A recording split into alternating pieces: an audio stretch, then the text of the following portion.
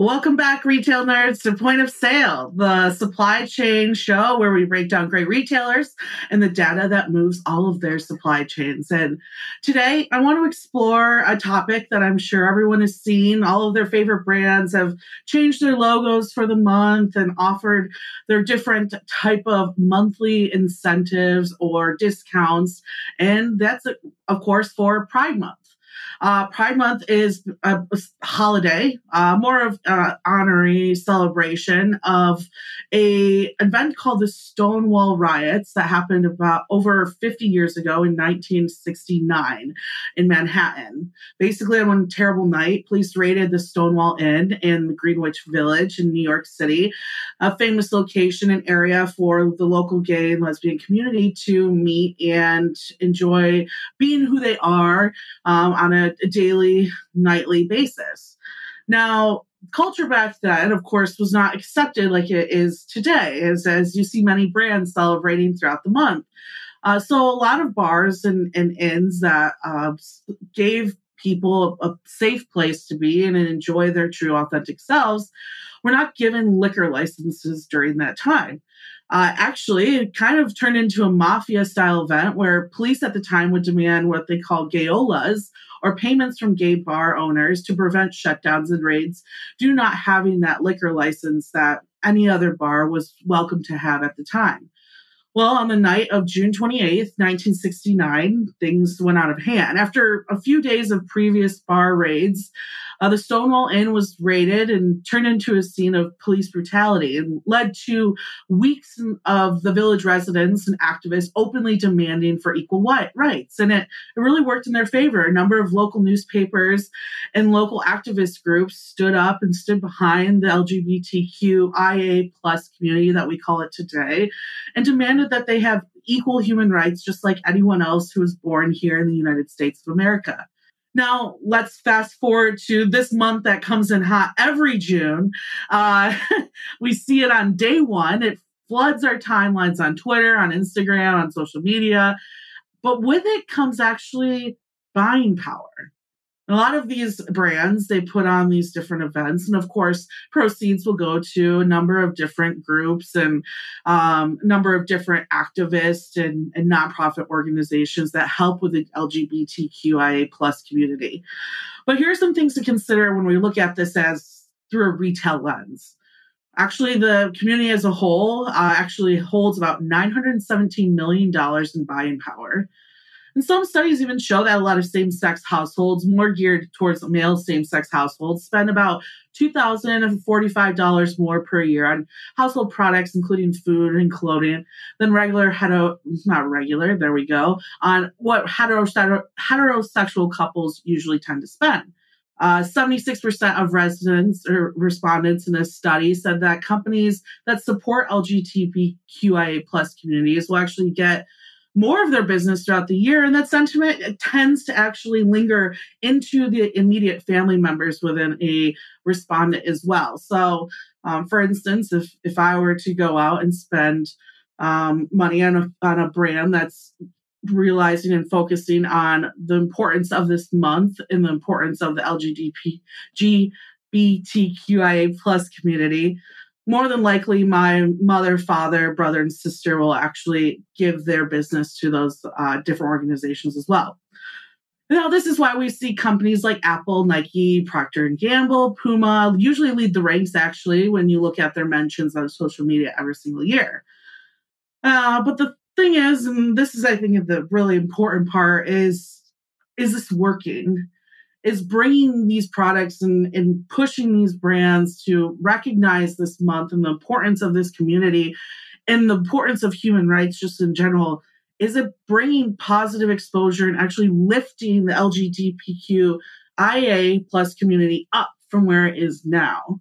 Now, looking back at history, brands as a whole have definitely led towards bringing more exposure to what this group and what these individuals are trying to explain to every other American out there, that they just want equal human rights.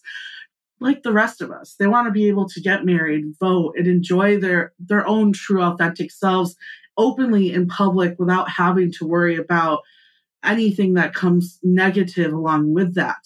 And these brands have definitely helped charities and helped enforce the importance of human rights standards. Unfortunately, when we look at more of a global supply chain, that's where you start to see these human rights standards tend to tail off. And I think that's a big area that retailers, brands could look to in order to actually bring this exposure to a worldwide level. And I think as we start to see ESG initiatives become more into play, we'll start to see that happen. But a statistic that I did find doing research on this month in the LGBTQIA plus community was a tad shocking. In 2022, almost 240 anti-LGBTQIA plus bills have been filed within our government, and most have actually been focused on anti-trans communities. What's even more shocking is in 2018, there were only 41 of those bills filed. So as we are bringing more attention, it tends to seem that there's more work that can be done in making sure that that communication is getting to our representatives and not just going into the pockets of brands and then a 5 to 10% being kicked back to charities. So on top of that, we do see a higher chance of homelessness among this community, and less money. Number of statistics show less money is made compared to their straight counterparts as well. Now, while I can't tell you where to put your money, and then have also put my own money into brand awareness into Pride Month, brands, like we said, have pushed positive gay agendas, and many are giving those profits to charities. Of course, we can just make sure that they focus on that worldwide initiative as well. I think one big thing that we could do, though, is make sure that we give you an opportunity to see the list of these charities that are helping out the LGBTQIA community every single day. If we can bring up real quick the list that I put on, I'd like to give just 10 seconds of our time to give a moment of silence to those in the community who have unfortunately lost their lives just trying to be their authentic selves, which is the true point of this month. So please check out these charities and take a few seconds here to remember those whose lives have unfortunately been lost. And thank you to everyone who's made sure that this is an important event and something that we need to not just honor when we look at what happened that day on June 28th, but continue to bring awareness to make sure that all of us in this community and all of Americans have those rights. And so now we're going to focus a little on something more retail focused. Thank you for everyone giving me that chance to touch on something that's really important to me and the people around me. But we're actually going to bring on one of my favorite FreightWaves journalists, Jack Dalio. We had some really interesting conversations on my radio show this last week, and I thought we got to bring this to point of sale. I think it's an awesome topic that not only hits retail, but shows where maybe there's weaknesses in some retailers' different business models. Jack, thank you so much for joining us today. I hope you're doing well. I'm glad to have you back on the show. Thanks for having me on, Grace. It's always a pleasure. Yeah, we had a fun time on the radio last week, and I was like, we got to talk about this. I think this is something our audience would really love, and it's in the world of instant delivery. You've actually touched on this in a number of articles, just about kind of the whirlwind of instant delivery. Some winners out there, some who unfortunately are having a hard time with their previous valuations. So if you could break down to our audience just what you've really learned over the last 30, 60 days of instant delivery and the pain points that we're starting to see in their business models. Yeah, sure. So instant delivery, and when we talk about instant delivery, I'm talking about companies that purport to deliver in 15 minutes or less. The industry is kind of in flux right now. 2 weeks ago, there were a pair of layoffs from these instant delivery companies. Gorillas, they laid off a couple hundred employees from their office workforce. They're based in Berlin, Germany. And then Getir, which is based in Turkey, actually laid off thousands of people from its workforce. I think about 14% is the number. So those are both European companies that have a smaller presence in the US. But there was also news 2 weeks ago from GoPuff, which announced its own layoffs. And it also announced plans to to scale back or to even stop operations at up to 22 of its warehouse facilities. That also comes after the month before news came out about two executives who were canned, and the valuation of the company was also slashed as it heads towards an IPO.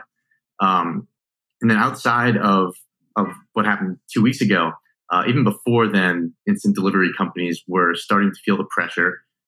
You saw a trio of instant delivery companies, 1520, Bike, and Fridge No More. All of them closed down operations entirely this year. All of them because they ran through cash. So the industry right now is, after a really hot start, kind of beginning to slow down a bit. Yeah, last year was a crazy year. You and I spend most of our time covering a lot of these investment rounds with companies, not only in instant delivery, but just freight tech companies in general. And I will say that this is something I think we're starting to see in freight tech outside of even instant delivery. Last week, Store just laid off a good amount of employees. And I think really what you're seeing is it's really time to prove profits, improve the market strategy that a lot of these companies have, placed on these huge valuations. And so I will say, I don't think this is something that's just going to be seen in the retail sector and the instant delivery sector. I think it's something we'll probably see over the next 2 or 3 years, especially with signs of inflation and possible recession, right? And not just trucking recession, but overall economy recession. But do you think that on the instant delivery side of this, the layoffs in particular, do you think that is showing just a sign of weakness in the instant delivery model? A lot of people have said, when you look at something like 15-minute delivery, it's possible, but it all comes down to cost and who's willing to pay those costs, right? Do you think we're now seeing this as like a sign of the weakness of that quick instant delivery? Or do you think this is more just on where the current market is, inflated market, and the possible recession in general? I think it's actually a little bit of both.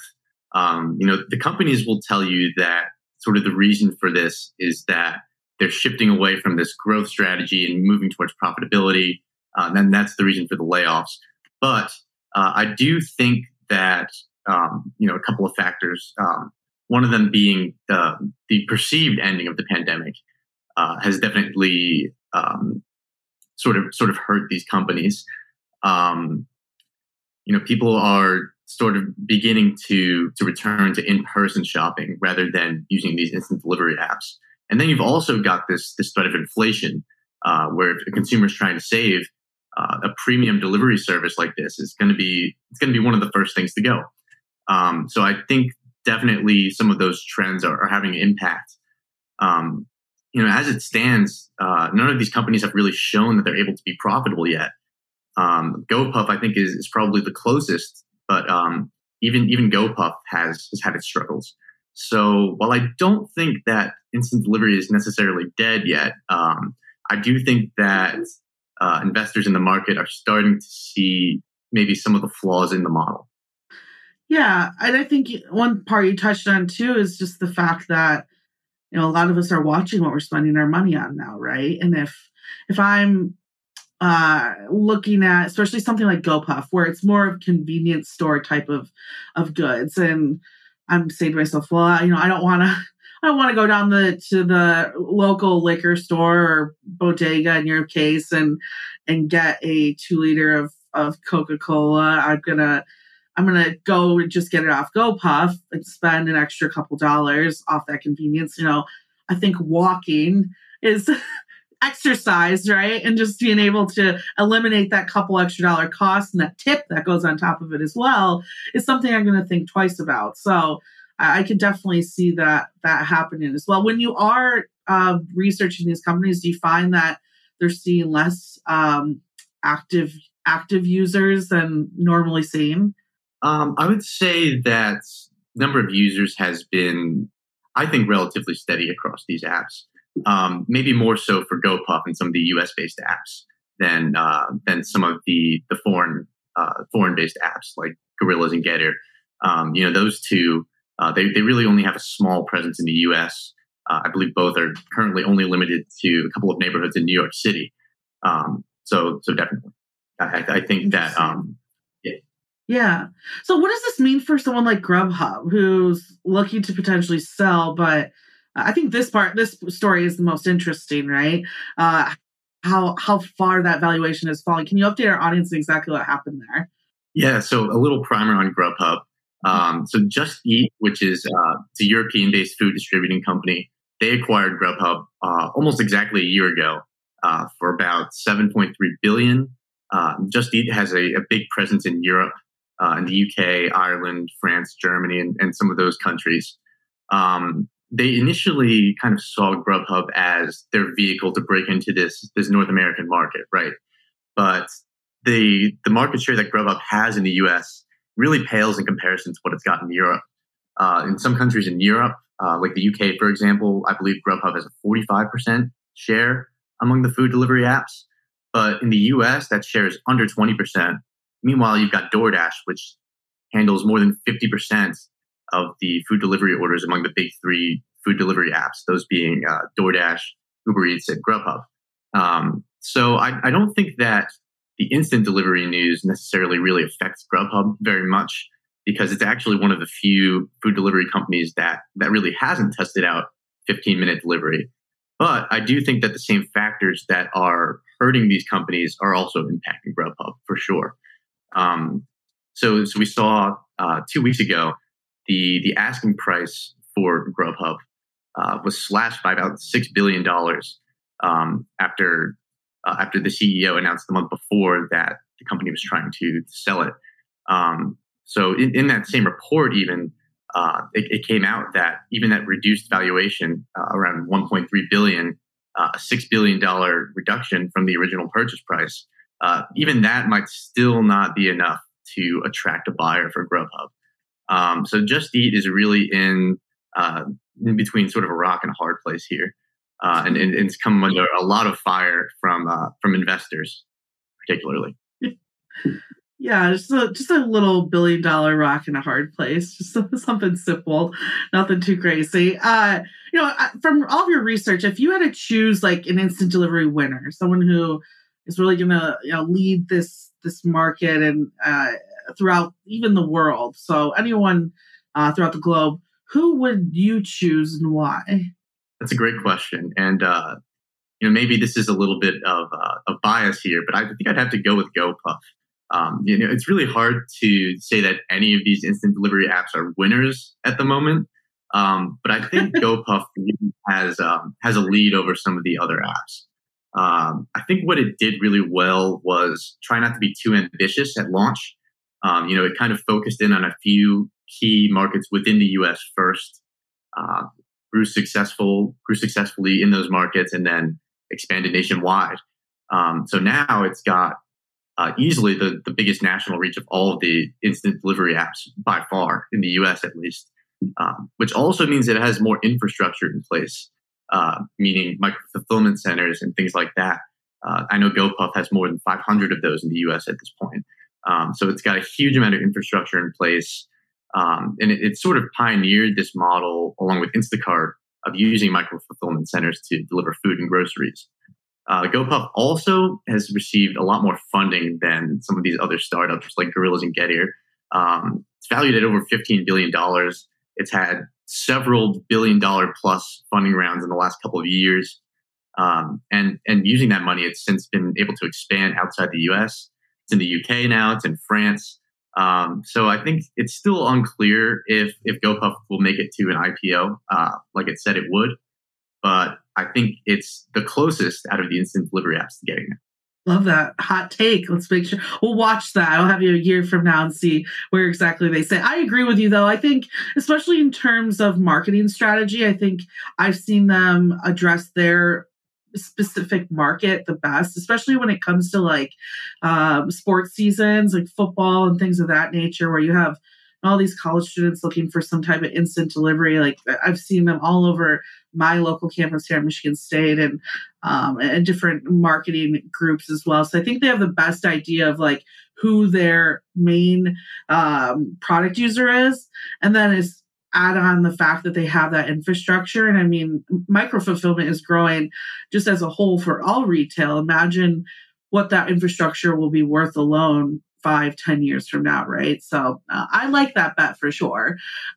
This is a topic that we brought up the radio show. I was like, we got to talk about this here and have this audience hear this as well. When it comes to delivery as a whole, if you had to list these in order from best to worst, who do you think is doing it best so far? Humans, just delivering through like vehicles, etc. Drones, robots, or in-store pickup? Which would you rank your top in regards to just overall fulfillment and delivery experience? So my rankings have not changed since last week, Chris. I've still got the same order.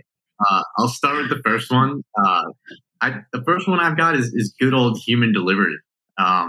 These new technologies, drones and robots, they're definitely on the rise, but human delivery is sort of the most, figured out of those methods that you mentioned. There's a lot of technology and innovation that's happening in that space. You've got route optimization, you've got AI-powered TMSs that are cutting down on the number of miles traveled substantially. So human delivery might not always be as fast as a robot or a drone, but it's definitely the most accessible form of delivery, and as it stands, I would say the most efficient. Nice. I'll agree with you there on that one. If you had to pick a second runner-up, who would it be? Number 2, I've got in-store pickup. So this is a surprise to you because I'm a big drone and robot guy, but this technology that we have for in-store fulfillment it's just come such a long way. Just some of the systems that are being used in these retail spaces. You've got store-wide visibility that's letting associates see where every item is on the shelf. You've got dedicated e-commerce pickup areas. You've got contactless checkout. You've got curbside pickup, storage lockers, all of these different methods for really the consumer to kind of customize how they want to do the exchange. So obviously this isn't always going to be the fastest method, especially if the consumer has to drive a couple of miles to get to the store. But once you're there, it's incredibly efficient. And I think there's honestly not too much more that we can do to really to make that process more efficient other than continuing to add AI and using machine learning. Hey, well, you heard it from the modern shipper journalist himself, right? Us going there is the best way to do it, I think, right now. But I think it's really exciting to see the drone and robotic space as well, especially recent Chick-fil-A news coming from Refraction. I think that's a perfect example of how that market is growing. And on this show, Jack, we like to play a game called What Kind of Consumer Are You? And in honor of our Supply Chain Meets FinTech event that's happening live in Atlanta, Georgia, coming up on August 17th, I figured why not do a retail meets FinTech type of question? I'm wondering, have you ever used a Shop Now, Pay Later application like Klarna or Shop Pay, and what are your overall thoughts about apps like that? I personally have not used one of those apps, but I do think that they're a really, really good idea. I think it's a really good way to just acquire customers because you're really expanding your customer base to a different income bracket, basically. Because people who are using these services, a lot of times they're in a lower income bracket and they can't afford to pay the full upfront price. But with this buy now, pay later model, you can almost have it like a down payment for a car, where you're paying in installments, but for a consumer good, like an appliance or a piece of apparel or something like that. So I think it's a really interesting way for some of these brands to acquire some new customers and make themselves a little bit more accessible. Agreed. I think my favorite part about it is the hidden aspect of it's just layaway. Like it's just they took layaway and they put it in an application. They fooled all of us. So I agree. I think it's going to help a lot of companies add different consumers they might not have reached before. Well, thank you so much, Jack, for joining our show. I appreciate it. And we'll have you on here again in the future as well. Thanks, Grace. Of course. And for our audience, again, make sure you check out that Supply Chain Meets FinTech event we're having on live.freightwaves.com. You can register to go to the event on August 17th in Atlanta, Georgia. And then, of course, make sure you watch my show as well, listen to my show on Sirius XM Radio channel 146. That's the Road Dog channel every single day, 5 to 7 p.m. Eastern Standard Time, rebroadcast at 11 to 1 a.m. as well. We talk about all types of things today. Mary O'Connell will be on the show, so every Wednesday you can see her there or listen to her there too. Other than that, I hope you enjoyed today's show, and I will talk to you all next week.